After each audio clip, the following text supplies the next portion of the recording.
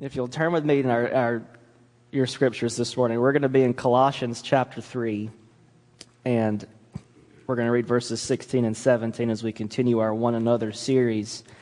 And I would say, as far as preparation and of all of these One Another's so far, that this one's been the most challenging for me, I think. This is probably the one that I need, that I'm the weakest in, I think. And this one, I think teaches me that I have a lot of more maturing to do, a lot more growing to do. That I have. It just helps me unpack, I think, some more areas where I'm broken and I'm needy. Because today we're going to talk about admonishing each other.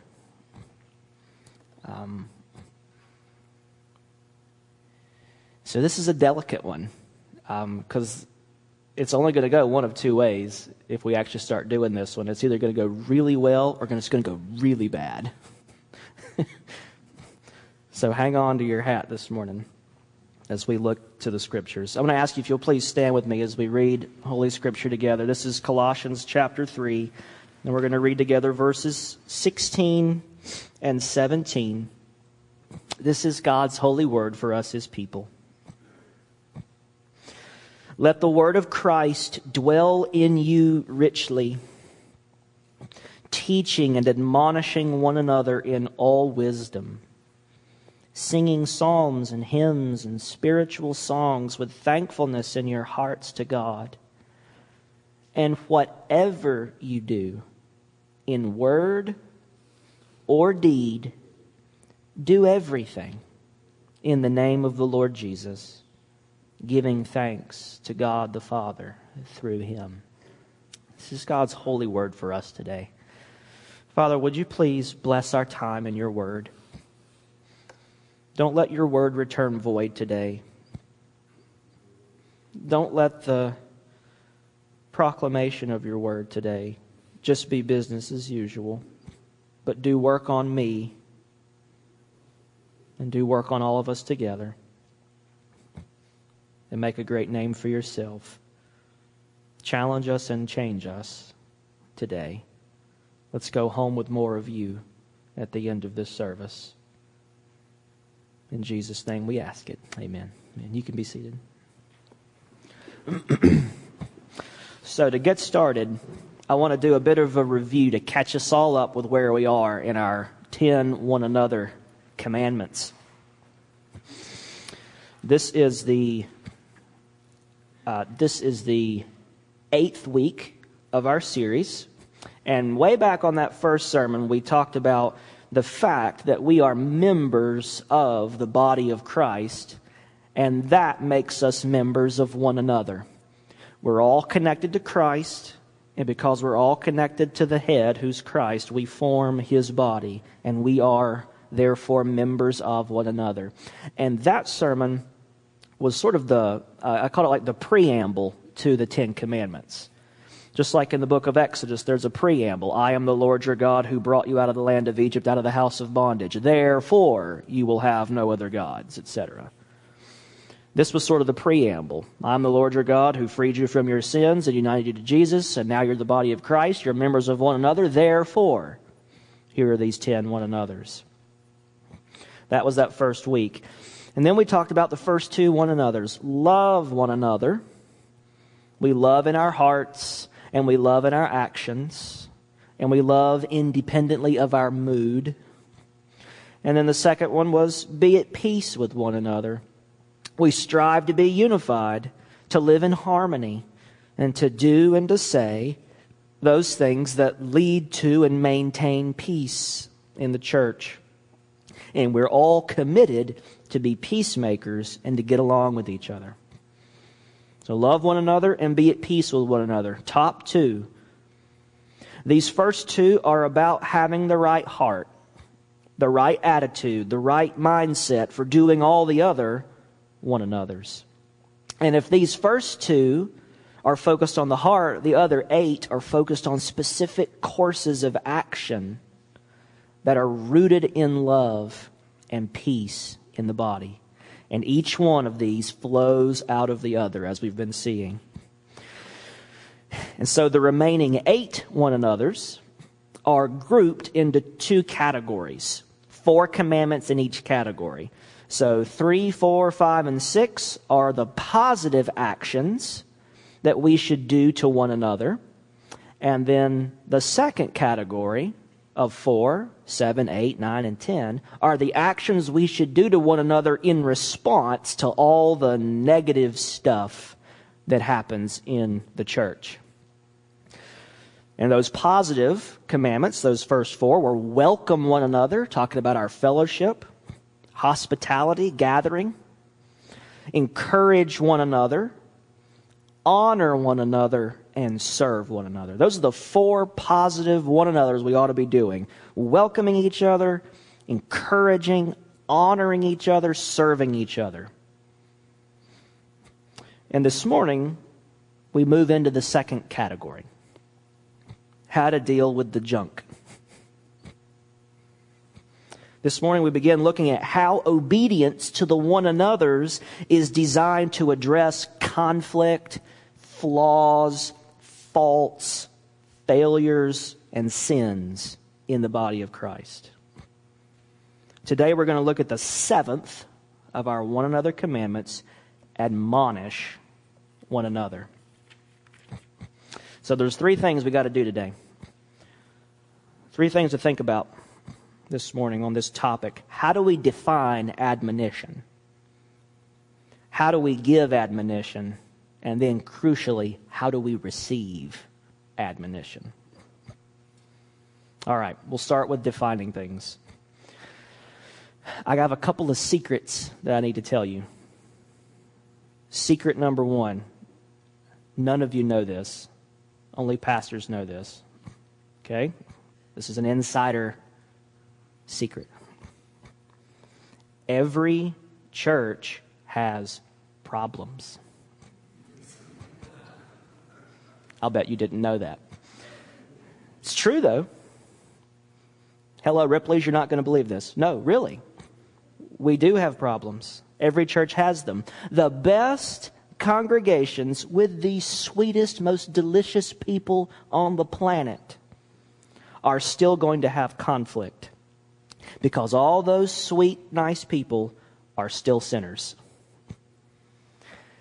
And don't think that it's, well, big churches have big problems and little churches have little problems. No, sometimes a big church can have just little problems, and sometimes little churches can have great big problems.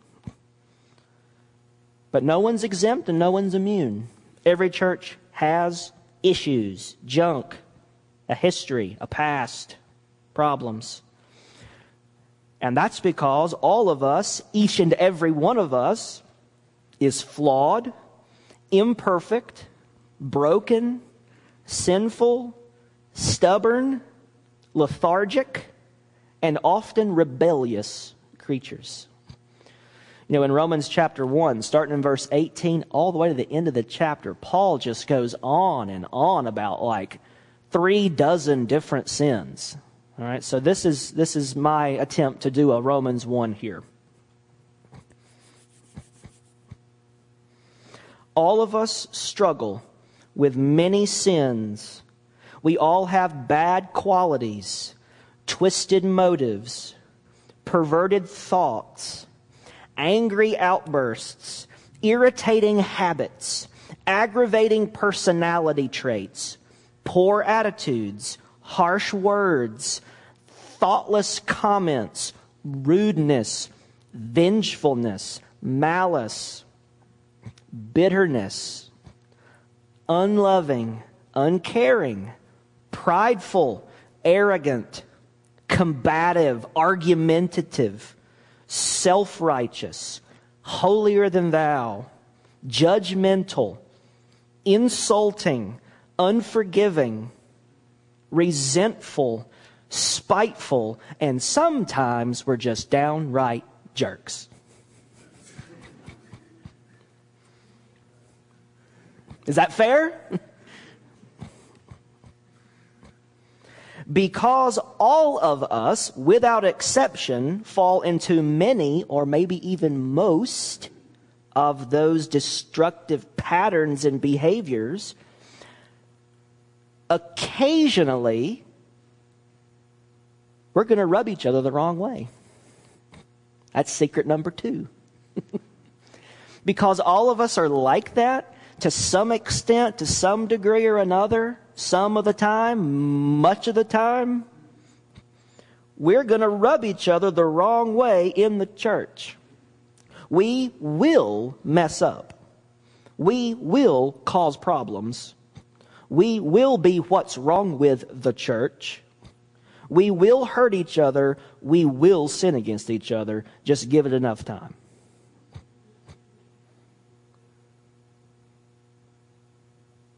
Secret number 3. Conflict in a group of sinners is inevitable. You agree with that? I mean, just look at your own homes. Conflict in a home, in a family of sinners, conflict will happen. Problems will arise. Wounds will be created. Old wounds will be opened fresh. Things will hurt for a while. We will learn very bad habits of how to deal with them. We will respond out of how we were taught to respond when we grew up, or how we watched others respond. We will not deal with it in a healthy way many, many times. And every church is like this, and ours is like this, and it's no exception. It's not even interesting. It's just the norm. Churches are full of sinners, and we will do what we do best, and we'll do it against each other. And so that's why these one another's, these last 4 one another's are so important, because they're designed to help us figure out biblically how to deal with it, how to deal with this stuff.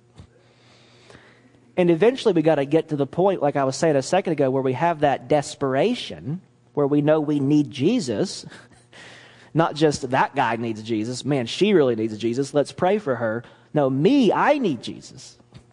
I need to change. Pastor so-and-so, elder so-and-so. Well, I'm a charter member, not of this church, but none of us are exempt, immune, above it, better than. This is all of us. So, these 4 one another's, these last 4, are meant to help us come to terms with this reality and learn how to deal with it healthfully and biblically and constructively, and not let it tear us apart. This is where, when we see each other doing wrong,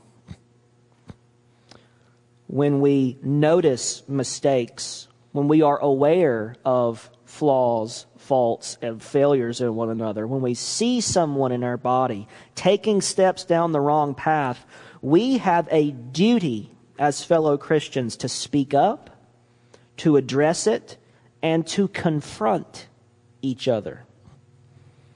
That's where biblical admonition comes in. So what is admonition? What does it mean to admonish one another? This is point 1, defining admonition. Admonition is a form of truth-telling. Admonition is a form of truth-telling. I have a couple of parts to this definition. This is part 1. Admonition is a form of truth-telling. Ephesians 4:25, Paul says, "Therefore, having put away falsehood, let each one of you speak the truth with his neighbor, because we are members of one another." Because we are members, since we are fellow brothers, sisters in Christ, therefore we are to put away falsehoods and tell each other the truth. Speak the truth with your neighbor, Paul says. And then in Zechariah chapter 8, verse 16, God says this, "These are the things that you shall do. Speak the truth to one another. Render in your gates judgments that are true and that make for peace. Speak the truth to one another. Render a judgment that is true and one that leads to peace. And you can hear the goal of admonition there. It isn't to beat somebody over the head with all the things that are wrong with them. The goal is peace, not conflict. And we'll talk more about how to do this presently. Admonition is a form of truth-telling. We are commanded to be honest with each other, to shoot straight, to tell it like it is, to speak the truth, to not sweep things under the rug, turn a blind eye, pretend each other's perfect, ignore the problem. Admonition is the kind of truth-telling we do to each other when we have done something wrong. And it could be a sin, or it could be just it's not sinful, but it's inappropriate in some way. When we're in the wrong, when we've taken a wrong step, when we've done or said something we shouldn't have, as fellow brothers and sisters in Christ, God tells us, admonish one another. It means expose our misdeeds. Admonition exposes our misdeeds with the light of truth. Ephesians 5:11 and 13. Take no part in the unfruitful works of darkness, but instead expose them. Verse 13. But when anything is exposed by the light, it becomes visible. Don't take part in the unfruitful works of darkness, but rather shine a light on them and expose them. So admonition is a form of truth-telling. And then part 2 of this definition, admonition is confrontation and correction with the truth. You take the truth to someone who's in the wrong, and you confront them with it, and you correct them with the truth. The Bible tells us that it's our job to hold each other accountable and to call one another out when we sin, when we're in the wrong, when we mess up, when we're causing trouble, when we're the problem, when we mess up, when we're causing trouble, when we are beginning to go down the wrong path. God actually commands us to do this. Admonish one another. God commands us to tell each other the truth and confront the issue, to warn each other of the consequences, and then to instruct each other on how to change. 1 Thessalonians 5:14, it says, admonish the idle. And that word for idle in Greek could just as easily be translated as disorderly. Or my paraphrase, admonish those who are out of line. Admonish those who are out of line, God says. Now, look at our passage. Look at verse 16, Colossians 3. It says, let the word of Christ dwell in you richly, teaching and admonishing one another in all wisdom. Teaching and admonishing one another in all wisdom. Or you could translate it, confronting and correcting one another.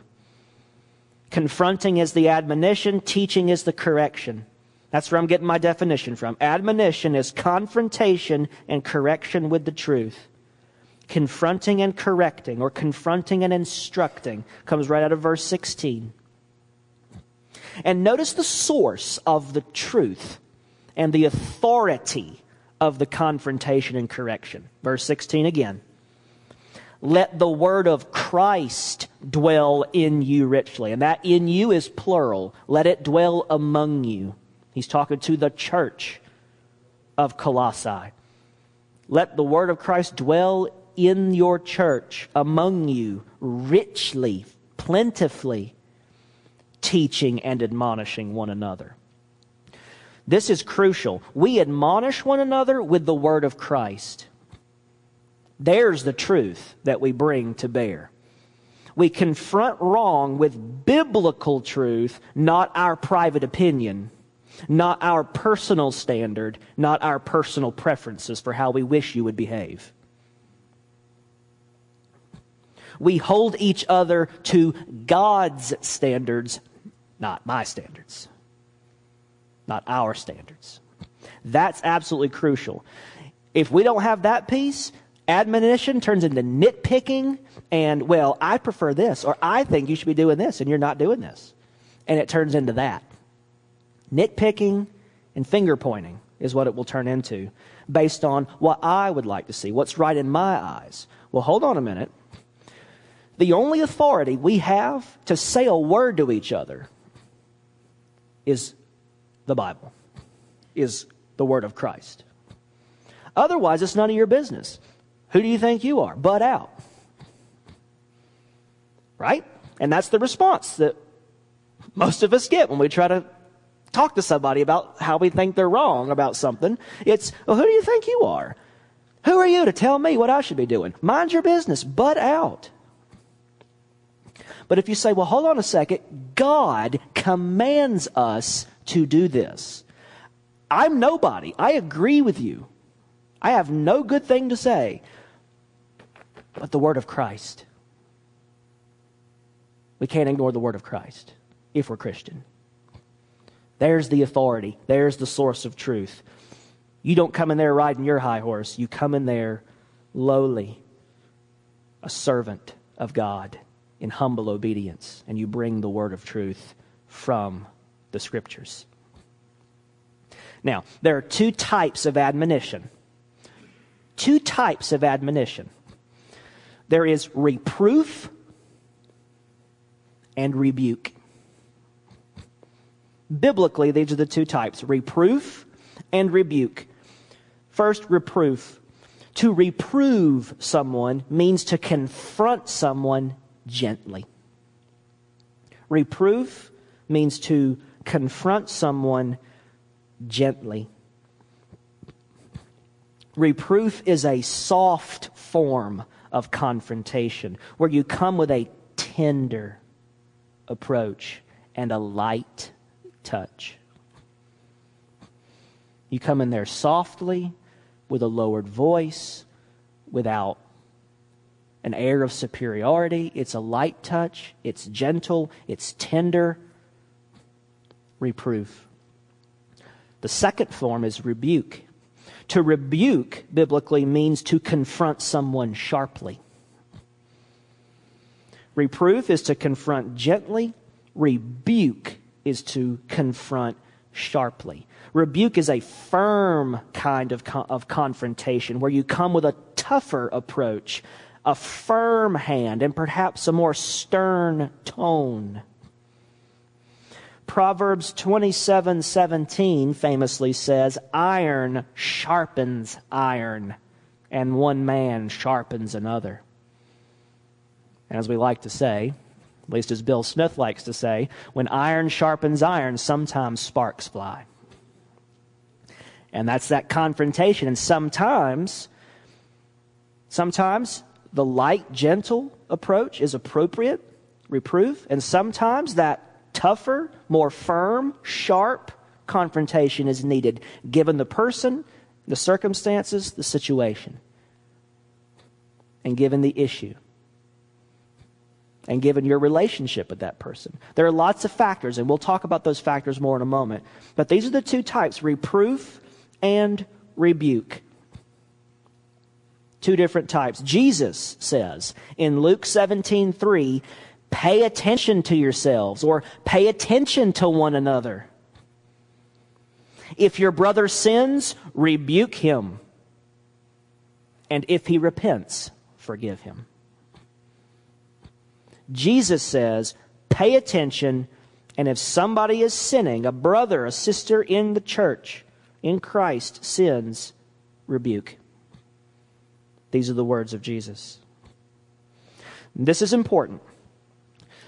You need to discern, you need to be able to discern which approach is needed in a given situation. This is very delicate. This calls for a very careful and cautious approach. There is no one size fits all for every person and every offense. And you need to be very self-aware of your own personality and your own, and how you might be coming across, your own level of patience. If you don't have a lot of patience, be careful. If you don't have control of your temper or your tongue, be careful.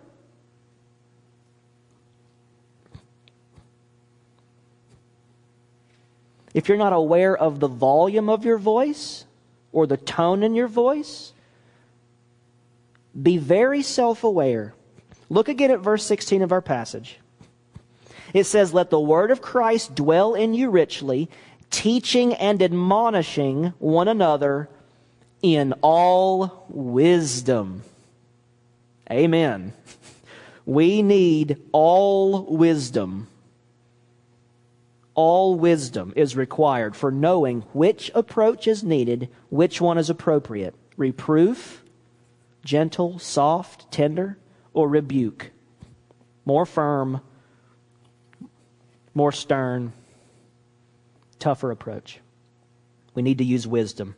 So, let's turn to the Scriptures now for our next 2 points. Let's turn to the Scriptures for some much needed wisdom on how we should give admonition and then on how we should receive it. So, here are, and we're not going to spend a lot of time on these, I've got 7 steps for how we should give admonition. Each of these could be a sermon. Each one will be about, 2 minutes. So I'm just going to go through these with you quickly. 7 steps on how we can give admonition. And let me preface this by saying these are 7 things in addition to lots and lots of prayer and lots of relying on the Holy Spirit. So I'm just going to assume those. But I want to say them so we don't forget them. Bathe yourself in prayer and lean fully on the Holy Spirit to lead and guide you as you go about attempting to do this one another, to admonish somebody. After you've prayed and after you are satisfied that you are fully leaning on the Spirit, here are 7 steps to giving admonition. Number 1, make sure you are doing all the other one another's first. Love one another, be at peace with one another, welcome one another, encourage one another, honor one another, serve one another before you dare say a word of admonition to anybody. If you don't have a relationship with somebody, you're not honoring them. You don't care for them. You've never served them. You've never prayed for them. But by golly, you see where they're messing up, and I'm going to ride in and be the one to save the day and tell you all about it. Dude, go home. Sit down. You are going to make a mess. Because if you come to me and I don't think you care about me, we're going to fight. That's fallen nature. I'm not going to receive it. I'm not going to like it. I'm not going to hear it. And you're going to make an enemy, not a friend. But if someone is conscious that you are attempting to do these other one another's, which means you're in a relationship with them, and they know you go out of your way to try and love them, you are trying to be at peace with them, you honor them, you have fellowship with them, you are serving them, they know where you're coming from then. And they're not going to make the judgment that you're just writing in to try and beat them over the head with their own mistakes that they're probably well aware of already. Don't need you to come in there and berate them over it. Make sure you're doing all these other one another's first. And this means having a strong Christian friendship, a good relationship as brothers and sisters in the Lord, where you are investing these other 6 one another's in each other. This is essential to having the right to admonish anybody. Romans 15:14. Paul says, I myself am satisfied about you Romans, you Roman Christians, my brothers, that you yourselves are full of goodness, filled with all knowledge, and able to instruct one another. And the Greek word for instruct is admonish. I am convinced that you're full of goodness, you're full of knowledge, and now you're able to go and instruct and admonish each other. But if you're not working on those first 6, stop, get to work on those, go honor that person, go love that person, go serve that person, and then maybe you'll have the right to say, and here's where I think you're messing up. Do the first 6 first. Okay, number 2. Check your eye before you look into anybody else's. Matthew 7, 1 through 5. Jesus, judge not that you be not judged. That doesn't mean you're not allowed to admonish. Judge not and admonish both come out of the words of Jesus, out of the mouth of Jesus. It means you're not trial, jury, and executioner. Or judge, jury, and executioner. You're not the one who's writing in to pronounce any verdict over your brother or sister in Christ. You're there to shine the light of truth on an issue that needs to be addressed. Not to judge, condemn, or anything else. Judge not, lest you be judged, for with the judgment you pronounce, you will be judged. Later he says, why do you see the speck that is in your brother's eye, but do not notice the log that's in your own eye? Get the 2x4 out of your own retina, and then maybe you can see the little specks that are wrong with everybody else. Make extra careful sure that you are avoiding any trace of hypocrisy, and do not be judgmental when you admonish. Check yourself first.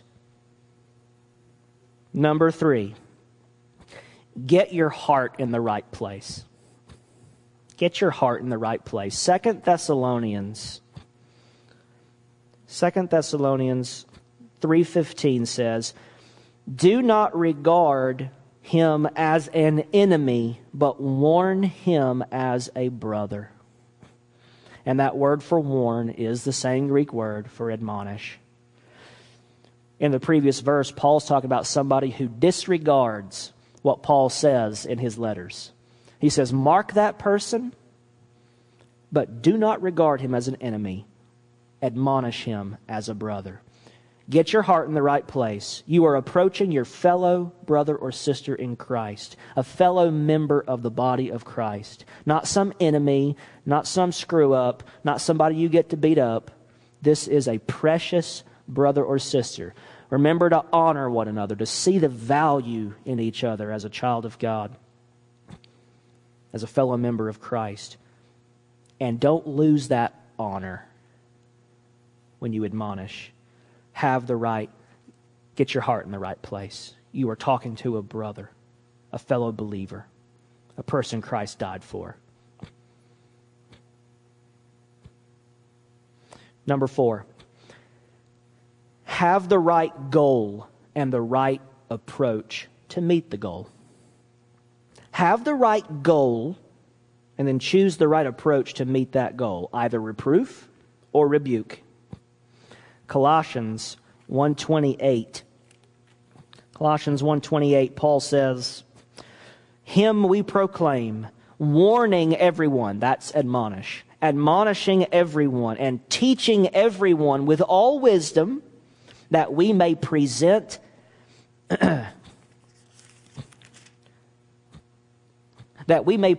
everyone mature in Christ. That's what you're aiming for. You are aiming to help somebody become a more mature, obedient, faithful, holy follower of Christ. You bring the Word of God, you bring the truth to a situation, either with reproof or with rebuke, using wisdom, using common sense. But your goal is to see more of Christ in that person. More of Christ in that person. Know the person. Be sensitive to the situation. Don't overplay it, but don't underplay it either. Aim for that person's growth and maturity in Christ. Have the right goal. Number 5. Do it in the right order. Do it in the right order. Do not gossip and do not slander. Jesus gives very clear directions for how to confront problems in the church. It's Matthew chapter 18, verses 15 to 17. He says, if your brother sins against you, go and tell him his fault between you and him alone. We've got to get the order right. Somebody's messing up, somebody's sinning, someone's in the wrong, someone's struggling, someone has problems. The first place you mention it isn't prayer meeting. It isn't Facebook. It isn't your friend. It isn't someone else. Keep your mouth shut until you've talked to that person one-on-one and you get it straight from that person and hear their side and listen to what they have to say. You go to that person between you and him alone, Jesus says. If he listens to you, you have gained your brother. But if he does not listen, take 1 or 2 others along with you, that every charge may be established by the evidence of 2 or 3 witnesses. Step 1, it's one-on-one. Step 2 is you take 2 or 3 at most other people who also know that person, love that person, serve that person, honor that person, doing the other 6 one another's. And then the small group of you can go and address that person. And then he says, and then even if he refuses, then you can tell it to the church. Which doesn't mean you stand up and testify on Sunday morning. So-and-so's doing this. I've seen that happen. I'm just telling it to the church like Jesus said. Well, hold on a second. Wait a minute.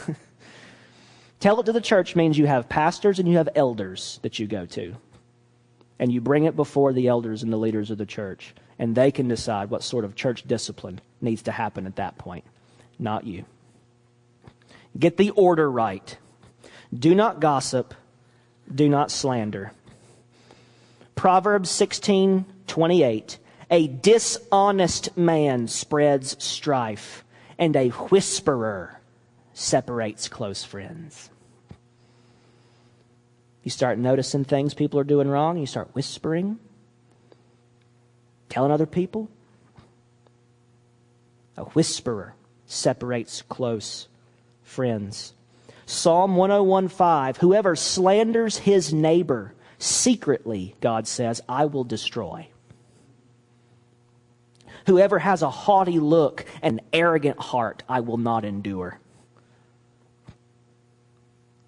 Gossip, whispering, slandering, spreading private information. God has no tolerance for that. He has no patience with us when we do that.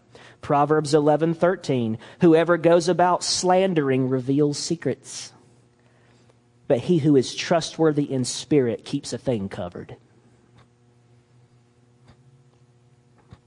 Number 6, do it in person if possible. Do it in person if possible. If you're going to go admonish somebody, have the courage to look them in the eye. If possible. Do it in person. The more personal, the better. That's the principle here. The more personal it is, the better. Again, Proverbs 27:17. Iron sharpens iron, and one man sharpens another. In Hebrew, one man sharpens another is literally one man sharpens the face of another. Love that. One man sharpens the face of another. Do it in person, if possible. Never do it in a text message. And please don't do it on social media. Do not send them a Facebook message. I've seen this. Even if your heart's in the right place and you mean well, if I get a message on Facebook one day, Pastor, it's not gonna help my sanctification. Come tell me, look me in the eye, and tell me. Do that with each other. Do it in person. Or pick up the phone. Or if you can't do that, send an email. But start with the most personal and then go down from there. And if it gets past the email level and it's like, well, maybe they'll see a message on Facebook. No, just wait. Go back to the start. Call again. Try again. The more personal, the better. Do it in person. And finally, number 7. Do it all in love. Do it all in love. Ephesians 4:15, speaking the truth in love. We are to grow up in every way into Him who is the head, into Christ. Your facial expression, your body language, your words, your volume, your tone, even when it's a stern and sharp rebuke, all of it should communicate a sense of goodwill, not anger, not pride, not condemnation, broken-hearted love and humility. Brother, let me just take you aside. I just need to talk to you. I've been praying for you. I love you. I'm so glad we're in the church together. It is a privilege that I get to be your brother in Christ and we get to serve together and worship together. I just thank the world of you. And that's why I've got to say, I've seen this in your life. And I've checked my own eye, and I am not trying to condemn you at all. But brother, I think this is a problem that I'm seeing. Can we address it? Can we talk about it? Can we hold each other accountable? Can we pray? Like, what can I do to help you with this? I'm seeing this in your life. Can you explain it to me? Maybe I don't understand, but you hear that? You hear that heart? I mean, and if that person doesn't receive it and they want to punch you in the face, that's on them. But if you're doing everything in your power, bending over backwards to do it biblically and do it right and do it well, God is obeyed. God is honored. You are in the clear. And how that person handles it is up to them. And they will answer to God for that, not you. This is the path to spiritual maturity, guys. This is how we grow up in the Lord. If we can learn how to admonish one another biblically and kindly and with wisdom and with love. It is not simple. It is not easy. It's not in our nature to do it right. That's why God gives us His Word and He gives us His Spirit to teach us, mold us, change us so that we can do it right. So now we come to the hard part. How do you receive admonition? Because here's the trick. Don't think admonish one another just means I'm the all-time admonisher and no one gets to admonish me. If we have an obligation to admonish each other, we have an obligation to be willing to receive it, to accept it, because I'm one of the others. I'm one of the others that you have to admonish. Elders, deacons, pastors, staff, volunteers, none of us are exempt. All of us are equals in Christ. All of us fall under this word. So, some people, they don't mind confronting others. Some people have that personality. They're just good at it. It comes natural to say, what are you doing? What's going on? And they get in your face. They have the gift of a prophet, or they could be like Nathan the prophet when David sinned with Bathsheba, and he can go, you're the one. I'm not a Nathan. I really struggle with it. I'm not a Nathan at all. But some people like calling other people out, kind of get off on it. Nobody likes to be called out. Nobody enjoys it. Nobody wants to be told that they're wrong. And also, we live in a culture where we're being trained every day to be offended over every little thing.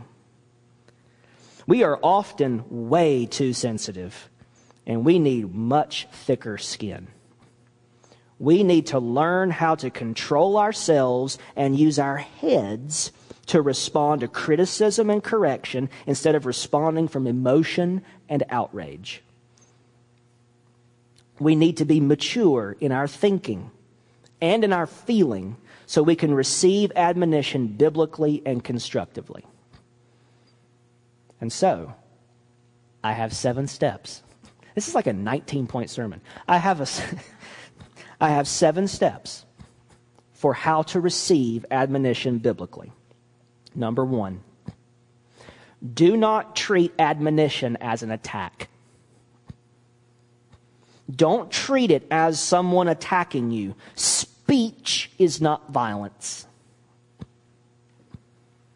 You can incite violence with your speech, but just words out of your mouth don't actually do violence to anybody. You're not being attacked. Have a sense of proportion. Do not act like getting reproved or even getting rebuked is the end of the world. Jesus says, well, Hebrews chapter 12 says about Jesus, verses 3 and 4. It says, consider Jesus, him who endured from sinners such hostility against himself, so that you may not grow weary or faint-hearted. In your struggle against sin, you have not yet resisted to the point of shedding your blood. In other words, when you're getting admonished by somebody, you're not getting crucified. No one's there to stab you and spill your blood and you're not being attacked. It will feel like that. No one likes to be called out. Nobody likes to be confronted, especially if we're already aware of a problem and someone else has noticed it and now they kind of bring it up. Ooh, that's rough. John 3:20 says, we do not come to the light lest our deeds should be exposed. Nobody wants to get exposed, not even in private. We'd rather just keep it cloaked in darkness where we can manage it and be safe. Nobody knows. It's okay. Maybe I can keep doing it. But as soon as the light gets turned on, it's embarrassment and we feel like we're being attacked. Don't act like you're being attacked. It's not the end of the world. Jesus got crucified. You're not being crucified. Number 2, understand, this is huge, understand that God is the true and ultimate source of admonition, not the person who's admonishing you.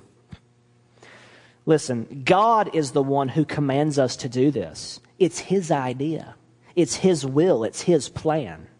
The admonishment of our brothers and sisters in Christ is one of the ways our loving Heavenly Father disciplines us.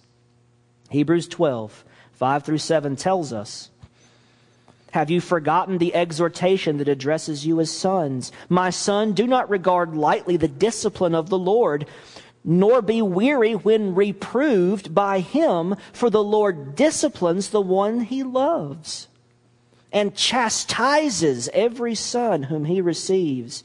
It is for discipline that you have to endure. God is treating you as sons. For what son is there whom his father does not discipline? When someone confronts you, Christian, interpret that, reframe that as God sending someone to speak for Him into your life. God is at work. Ask yourself, when you're being admonished, ask yourself, tell yourself, God commands him to do that. God commands her to do that. And then ask yourself, what's God doing in this? What's He trying to show me? What's He up to right now? This is number 3. Remind yourself that God intends the discipline of admonition to be painful in the short term, but sanctifying in the long term. Again, Hebrews 12, 10 and 11. Our earthly fathers disciplined us for a short time as it seemed best to them, but God disciplines us for our good, that we may share in His holiness.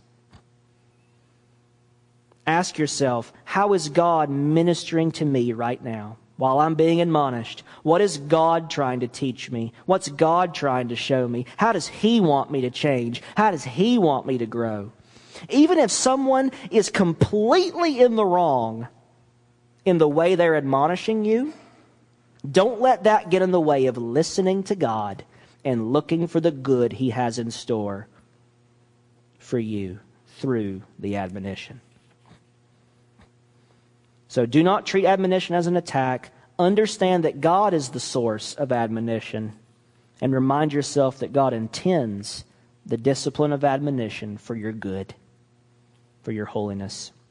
Number 4, resist treating the person who admonishes you like an enemy in the way you react. Resist treating that person like an enemy in the way you react. Our instinct is to lash out.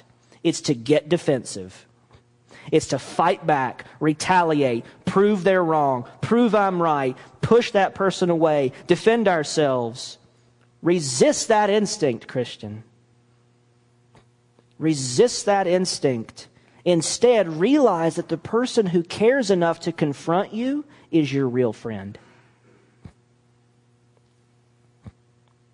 That person is actually loving you more, loving you better than that other friend who stays silent, never speaks up, and allows you to keep going down the wrong path. Proverbs 27, 5 and 6. Better is open rebuke than hidden love. Better is open rebuke than hidden love.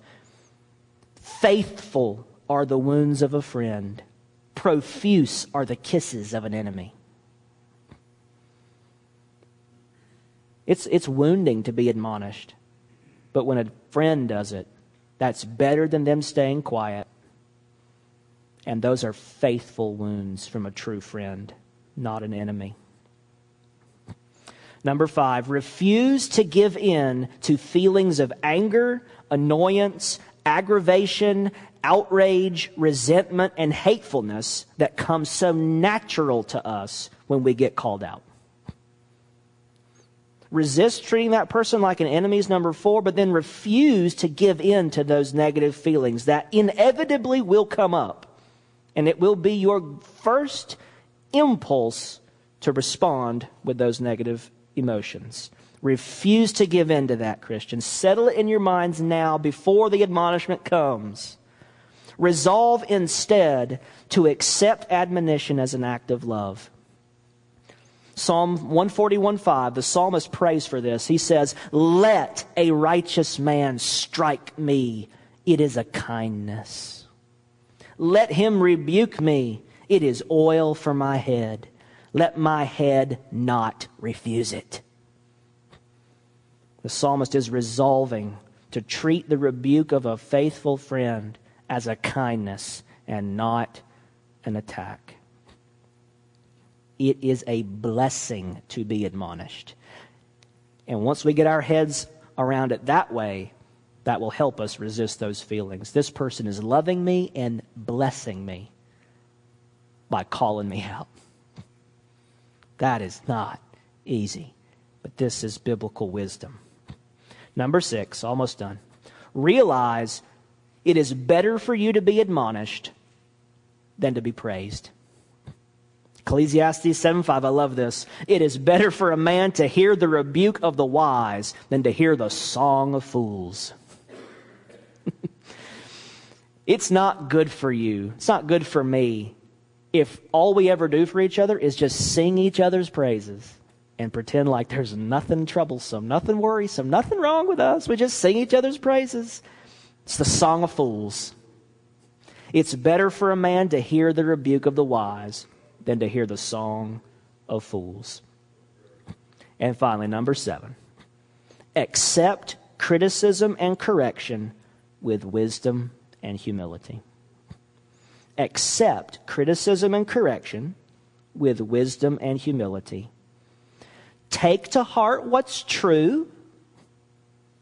Respond with grace and love, and repent where needed.